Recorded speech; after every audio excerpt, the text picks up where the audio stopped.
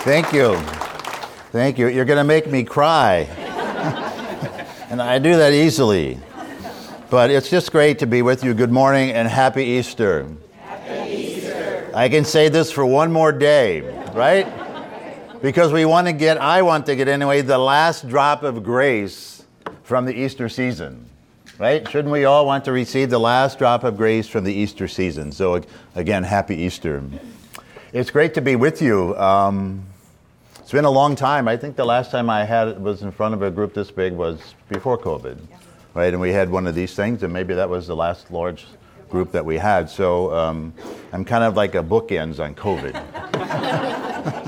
not that I would, not that I cherish that, but anyway, as was mentioned, the theme for today is for this day of enrichment is the Eucharist as the foundation for ministry. And I hope what I share with you will be of some value for your lives in ministry. Whatever I say, you probably have heard before. All of you, many of you, I don't know how many of you are ecclesial lay ministers, but perhaps most of what I might share with you have already heard before. But I think it's always important to hear things more than once, to be refreshed once again, and we leave how it impacts our life in a spiritual way up to the Lord and to the Holy Spirit. So, as I've thought about this theme, there's a lot of different angles to approach it, and so from my perspective, it'll be nothing new, but it's meant to help us understand or recall, perhaps, our own call to ministry. But to do so in the light of the Eucharist. And so I think it's also a nice way for us to begin this Eucharistic revival, which will take place over the next 3 years. I would like to begin by speaking about the word ministry. Let's look at it from a scriptural standpoint. First of all, before I do that, I just want to make a connection as Kelly was speaking. Because we have been baptized, we cannot separate ministry from life. I mean, we may think about ministry in the sense of a particular type of ministry that I'm doing, but for us who are baptized in Christ Jesus and confirmed, the whole of our lives are ministry. Every aspect of our lives should be seen as ministry. It's not about doing this thing or participating in this formalized ministry. It's about living as the Lord calls us. So the whole of our lives is meant to be seen as ministry. So when we think about the Eucharist as the foundation of ministry, yes, we might look at it in the sense of what is the Lord called us, what ministry has He called us in a very particular way. But I think even more importantly, it's the Eucharist is the foundation of the very ministry of the whole of our lives. So I just want to kind of put that out there for us to keep in the back of our minds as a framework for all of this, because sometimes ministry, people have a certain image, and it's basically what you do for the church, right? And that's a very limited definition of the word ministry. So let's look at the word ministry from the scriptural standpoint, and let's go back to the Acts of the Apostles, chapter 6. Right? There was a situation going on in the early church that caused the apostles to step forward and to make a big decision on the behalf of the church. And so it's the beginning part of chapter 6 of the Acts of the Apostles. At that time, as the numbers of disciples continued to grow, the Hellenists complained against the Hebrews because their widows were being neglected in the daily distribution. So the 12 called together the community of the disciples and said, "It is not right for us to neglect the word of God, to serve at table. Brothers, select from among you 7 reputable men filled with the Holy Spirit and wisdom, whom we shall appoint to this task, whereas we shall devote our ministry ourselves to prayer and to the ministry of the word." The proposal was acceptable to the whole community, so they chose Stephen, a man filled with faith and the Holy Spirit, also Philip, Prochorus, Nicanor, Timon, Parmenas, and Nicholas of Antioch, a convert to Judaism. They presented these men to the apostles, who prayed and laid hands on them. The word of God continued to spread, and the number of the disciples in Jerusalem increased greatly. Even a large group of priests were becoming obedient to the faith. Now, if we go below the surface a little bit, we will notice that when the apostles said they needed to devote themselves to the ministry of the word ministry in Greek is essentially the same word used for serving tables, that which was needed, that which they needed other people to do. That was, we heard in verse 2. And so the word simply means to serve or to execute the command of someone else. To serve or execute the command of someone else. So to be clear, this is not involuntary enslavement or subordination, but it's generously using our gifts and our talents, our abilities to serve others in the particular way in which the Lord has called them. Similarly, we read much later in the Acts of the Apostles, chapter 20, Paul telling the people of Ephesus, or the elders in Ephesus, he says, "But I do not account my life of any value, nor as precious to myself, if only I may finish my course and the ministry that I received from the Lord Jesus, to testify to the gospel of the grace of God." So again, it's to serve or to execute the command of someone else. This is Paul's definition. So he's been called to, his ministry is to serve and execute the command of whom? Of Jesus, right? That I received from Jesus. So, but no matter where we look in Scripture, we find the word ministry means some type of general service. And from Paul's perspective, it's something, as I said, received from the Lord. And as you and I know, it flows from where? Our baptismal call. The main goal for every believer, for every church, for every organized ministry within the church must be to work together to proclaim the gospel of Jesus Christ to the whole world around us with our words, so that through the church, in Paul's words, the manifold wisdom of God might now be made known. So think about that in the context of your own ministry. In the words of St. Paul the Sixth, from his document Evangelii Nuntiandi, it's very clear that the church exists for what? To evangelize. That's it. The church is here in this world for one purpose, and that is to evangelize. And so your role as a baptized believer is for one thing, and that is to evangelize. So how are you doing that in your daily life? Something for you to think about. How are you doing that? Living this call to evangelize as a believer, how are you doing that in your daily life? But in this document, the church exists to evangelize, to proclaim Christ in the power of the Holy Spirit. Wow, Pentecost is tomorrow, right? Can't wait. I can't wait. It's one of my favorite solemnities. To proclaim Christ in the power of the Holy Spirit, so that the people in our times will open their hearts to Him and find in the Lord and in His church salvation. Salvation from their sins and the path to authentic holiness. Now, isn't that beautiful? Isn't that beautiful? You probably heard that before, but it's good to hear it again and again and again and again. So at the heart of your ministry is really to evangelize. So again, as you think about your respective ministries, how is this call to evangelize being realized in what you do, and how will you carry out your ministry, and more importantly, I think, in how you live your life?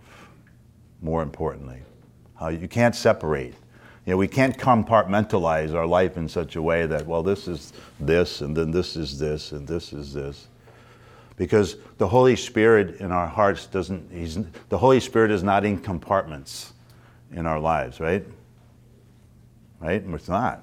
So why should we compartmentalize what the Holy Spirit desires of us, right? So before I move to where the Eucharist fits into all this, I want to say one more thing about ministry. It's just a nice reminder. Your ministry is a part of the Lord's salvific plan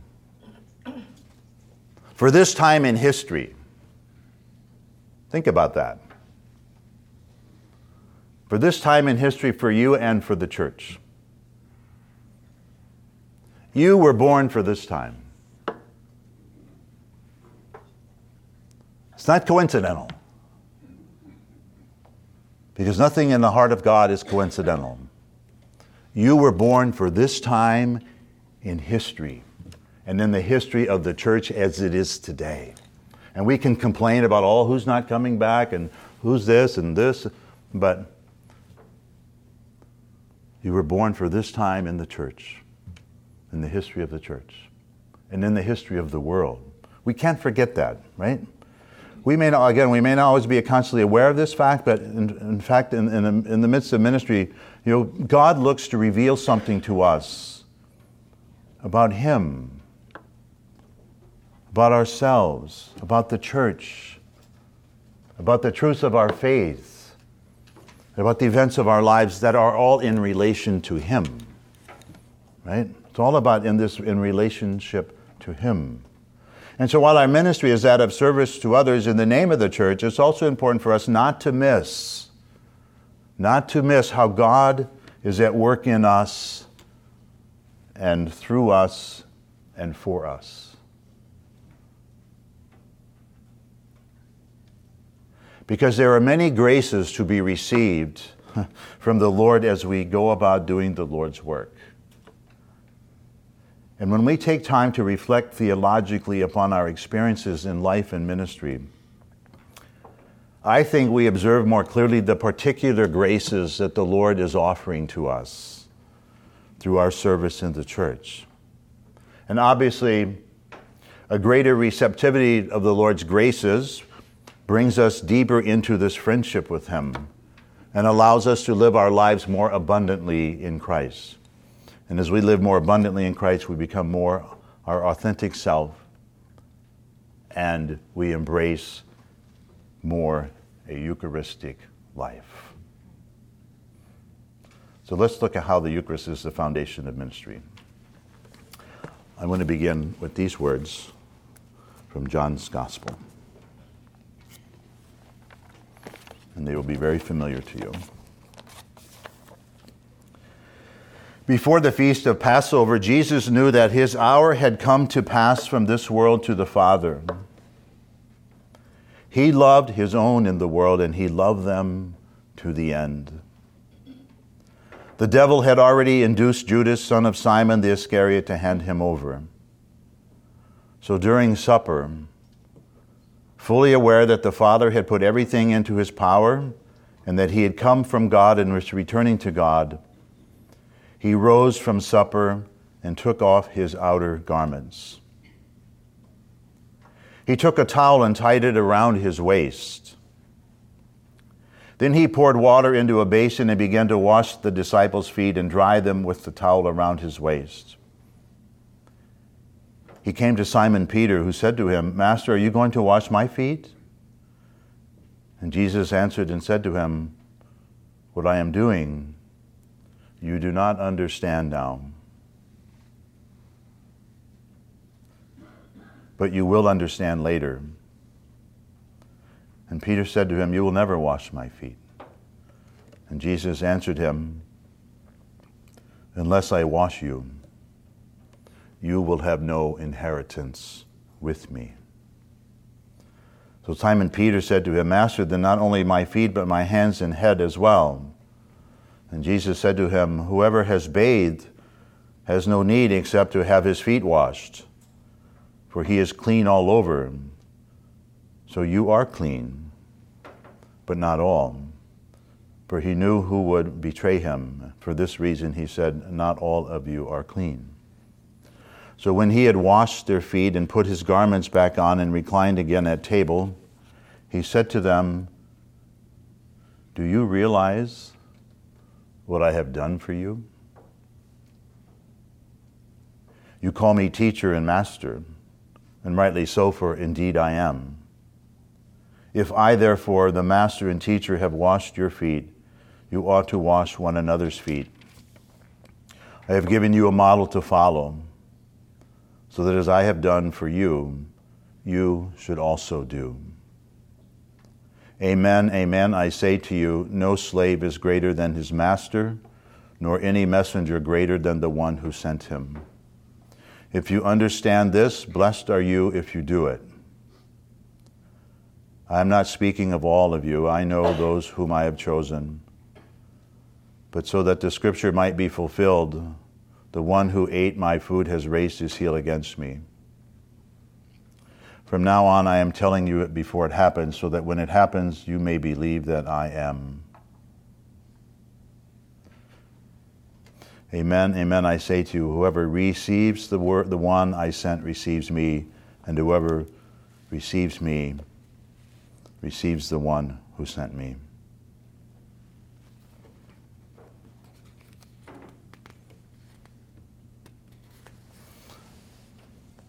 I'm going to fast forward a little bit.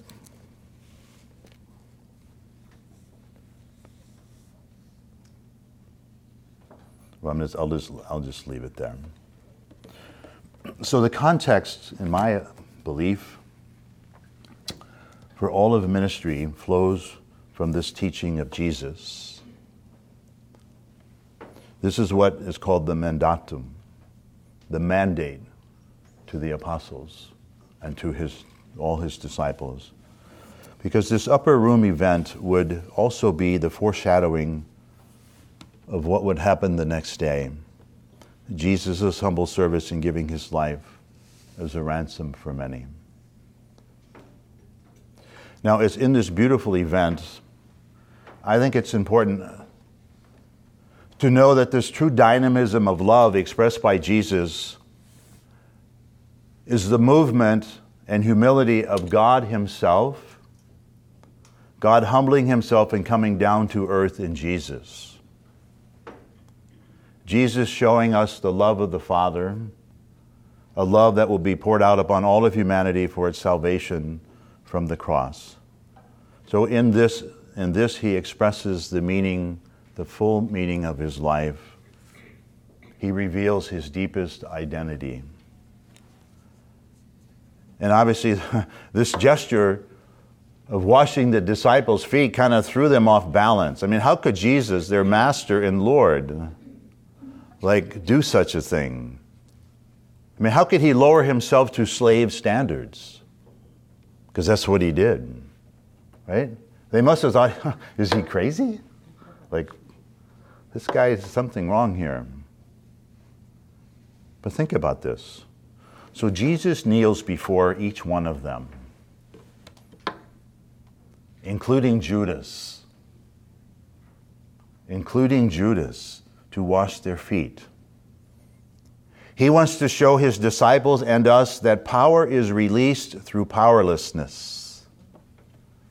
Power is released through powerlessness, through the death of self, through giving one's life away. If you want power, then give your life away. That's it.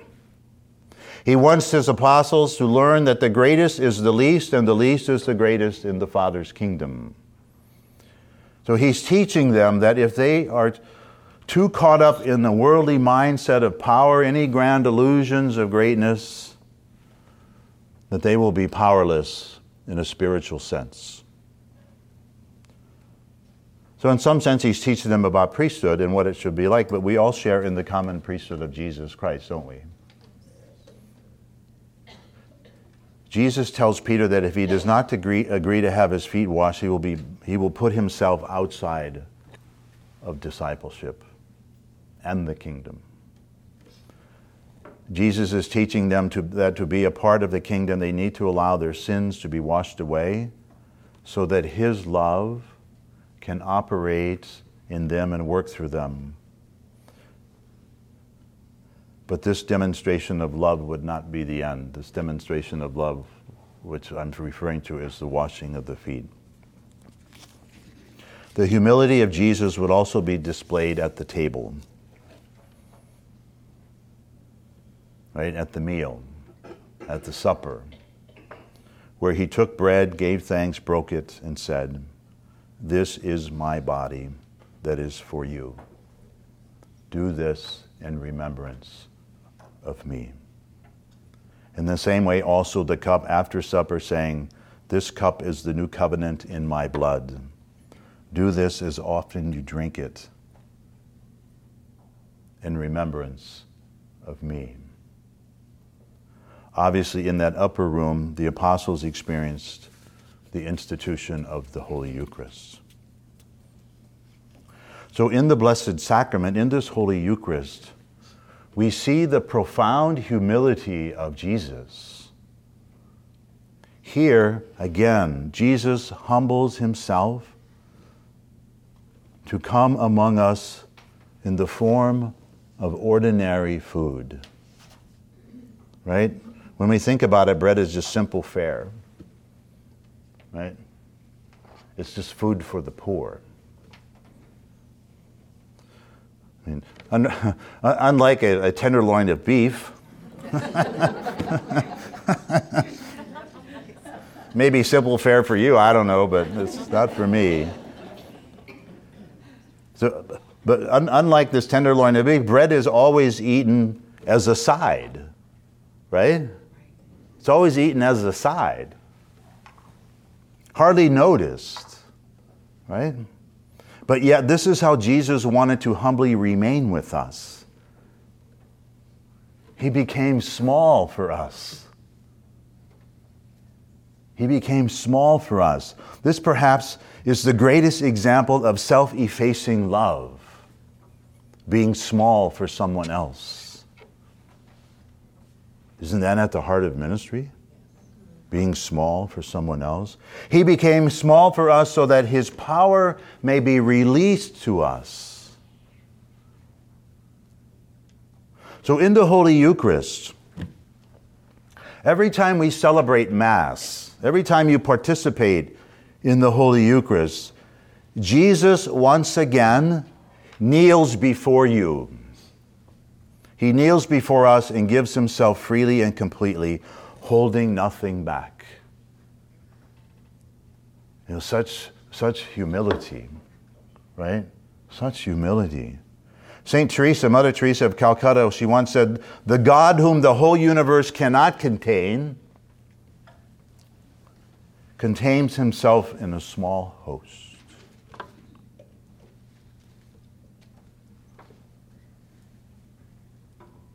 Let that soak in. But it is only the pure of heart, in other words, those who are simple and humble, who are able to see clearly that this is the way Jesus wished to remain with us until the end of the world. This is the way in which Jesus would continue to love his own in the world and love them to the end, by providing the sustenance which allows you and I, all of us, to lay down our lives and wash the feet of others through our lives and ministry. This is why I believe the Eucharist is the foundation for all ministry, because at the heart of it all, Jesus has left us an example. And each and every one of us who have been baptized and who believe are called to wash the feet of others. Again, in the words of consecration, we hear this: "Take this, all of you, and drink from it, for this is the chalice of my blood, the blood of the new and eternal covenant, which will be poured out for you and for many for the forgiveness of sins. Do this in memory of me." Perhaps using other words, we might say, model whom you receive. Model whom you receive. Therefore, Mass can never be reduced to something we attend, a mere event for our personal satisfaction and consolation. When we come to Mass, it's not about me, what I'm getting out of it. That's nothing. If that's our mindset, then we've missed the boat, right? Jesus did not give us the Eucharist to make us feel good. He has given us himself so that we can become whom we receive and then go out and imitate what he did for us. And if we are to imitate Christ, we too must practice humility. The servant is not greater than his master. And we know that Peter came around in the end in this thought process, don't we? You know, his response, "You will never wash my feet," was transformed into, "Lord, wash my feet daily in your love." This should be our daily prayer as well. Lord, wash my feet daily in your love. And thanking the Lord Jesus, who humbly kneels before us, giving us all we need. This is what happens each time we come to share in the Eucharist. Because remember, his presence is outside of time and space. So think about this in this very moment. The Christ in us, the Lord Jesus, is kneeling before us right now, desiring to wash our feet as we live our own Paschal mystery and endure the challenges that come our way in life and ministry.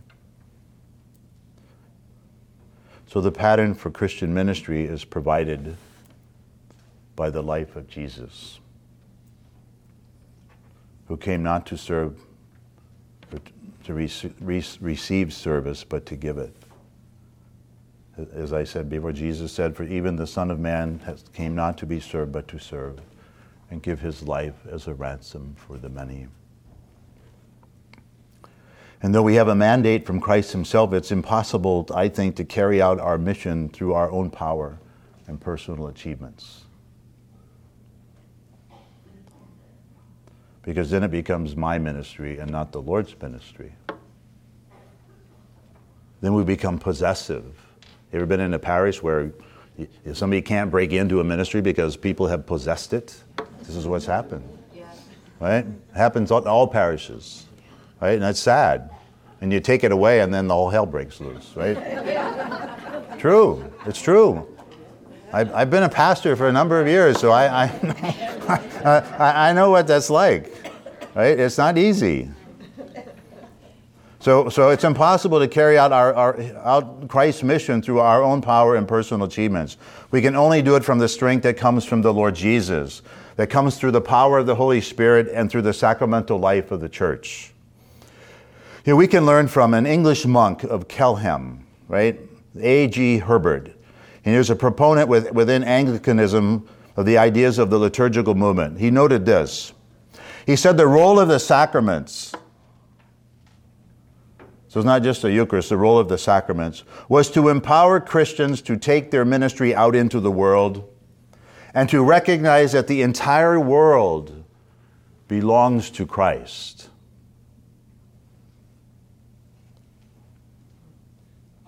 Not just the good parts of the entire world. The entire world belongs to Christ, lest we forget that. And in the same way, the fathers of the Second Vatican Council wrote in the Constitution on the Sacred Liturgy. Let me share a couple of paragraphs. They wrote, "For the liturgy, through the work of our redemption, is accomplished, most of all in the divine sacrifice of the Eucharist, is the outstanding means whereby the faithful express in their lives and manifest to others the ministry of Christ and the real nature of the true Church.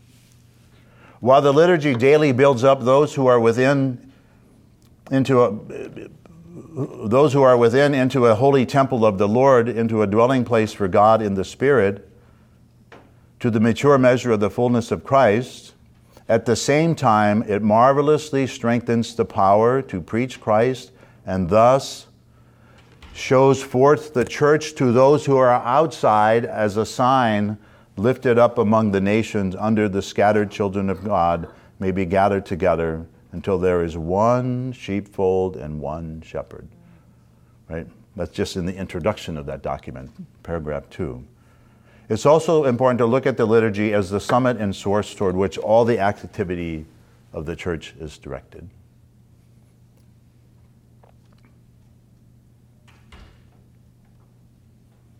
And at the same time, it is the font from which all her powers flow. For the aim and the object of all apostolic works is that all who are made sons and daughters of God by faith and baptism, all of us, should come together to praise God in the midst of His church, to take part in the sacrifice, and to share in the Lord's Supper. Then, from the liturgy, and especially from the Eucharist, as from a font, grace is poured forth upon us, and the sanctification of humanity in Christ and the glorification of God, to which all other activities of the church are directed as toward their end, is achieved. Not just achieved, it's achieved in the most efficacious possible way. So friends, as a minister of the new evangelizations, as the ministers of the gospel, as ecclesial ministers of the church, as those called to a life of ministry in the church, it seems evident to me that we cannot live without the Eucharist if we are to be ministers in the name of Jesus. Also in the Constitution and the Sacred Liturgy, the fathers of the council deemed that the liturgy to be the primary and indispensable source for which the faithful are to derive true Christian spirit. So if there's ever that temptation to skip Mass, right? I'm on vacation. I was always told when I was in seminary, you never take a vacation from your vocation, right? And then if we look at the Catechism, it states that the Eucharist is the source and summit of the Christian life. So why would you want to miss that, right? The source and the summit. Don't you want to go to the mountaintop, the summit? The other sacraments and all ecclesial ministries and works of the apostolate are bound up with the Eucharist and oriented toward it. For in the Blessed Eucharist is contained the whole spiritual good of the church,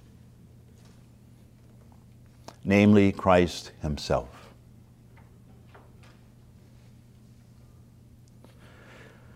So let me bring this to a conclusion here, but I want to do it with some words from Father Winifred Stenison. He's a Carmelite.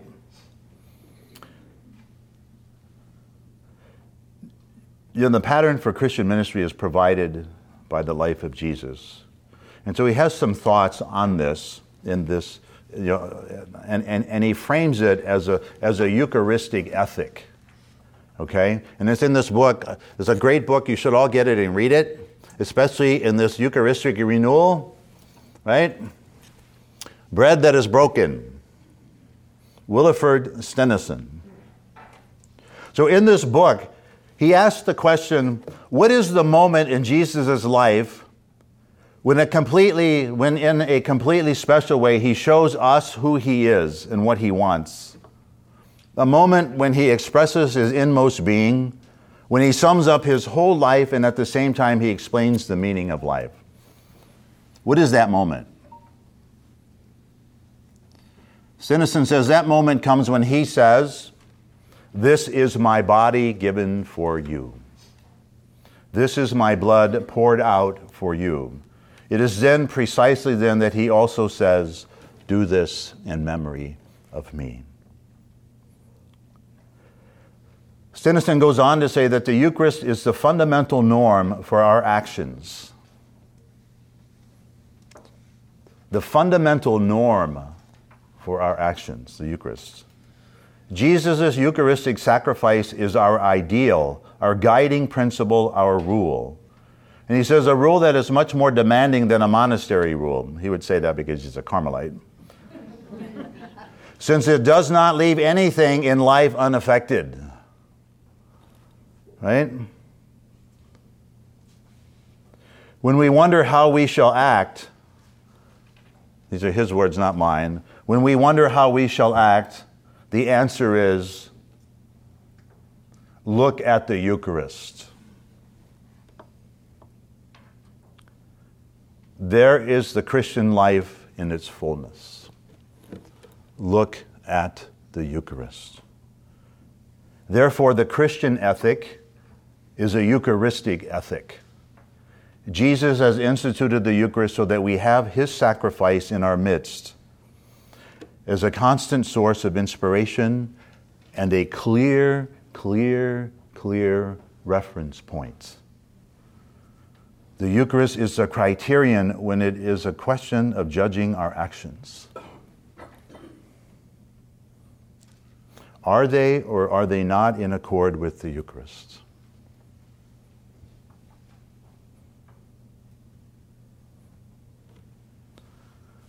Are they or not they in accord with the Eucharist? And so we know the Eucharist is a summary of the Christ's entire life. Therefore, it is the source of a specific Christian behavior on all levels. And Stenison says it regulates all of our relations, our relationship to God, to be totally offered to him and live in constant thanksgiving. It regulates our relation to each other, to be each other's servants. And it regulates our relation to nature in the world, meaning to consider and use them so that they may reveal something of God's glory. So as Father Stenison says, nothing lies outside the influence of the Eucharist. The answer to the question, how shall I live, always ought to be, live Eucharistically.